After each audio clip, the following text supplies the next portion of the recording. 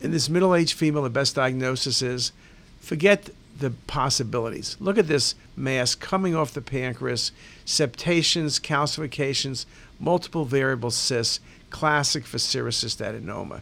SPEN tumors, not middle-aged females, young females, not so many septations typically. This is not an IPMN, and MCNs don't have so much septations. MCNs can have calcifications, but it's typically peripheral.